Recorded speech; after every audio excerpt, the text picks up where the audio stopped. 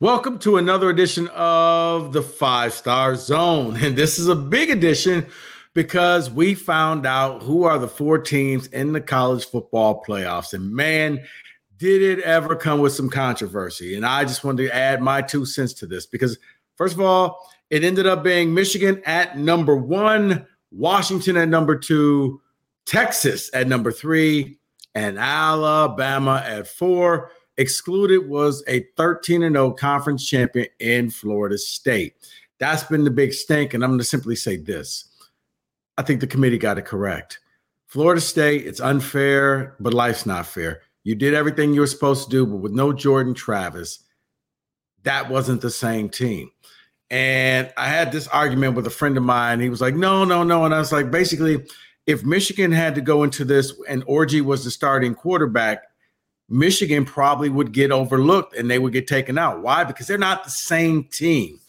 Now you'll say, well, Ohio State did it with Cardale Jones, but Ohio State went out there and they beat Wisconsin that year 59-10. They showed and proved they deserved to be there. Didn't matter who the quarterback was.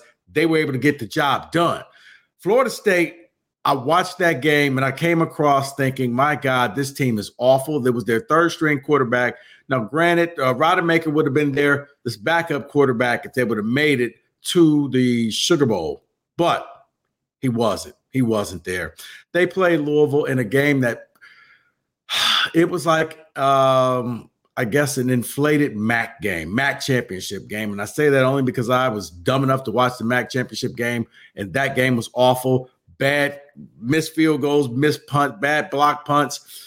This game was all about punting. They couldn't get first downs, neither team. Florida State played a great defense, but it was the Iowa team on steroids because their offense was abysmal.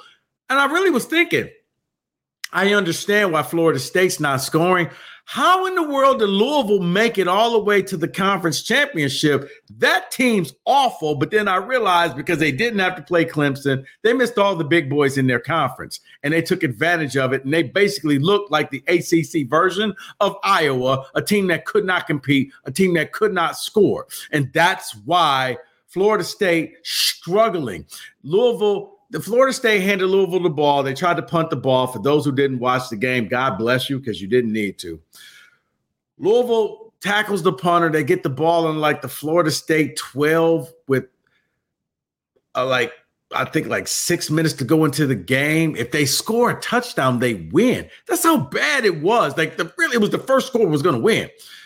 I think at the time the score was 6-10.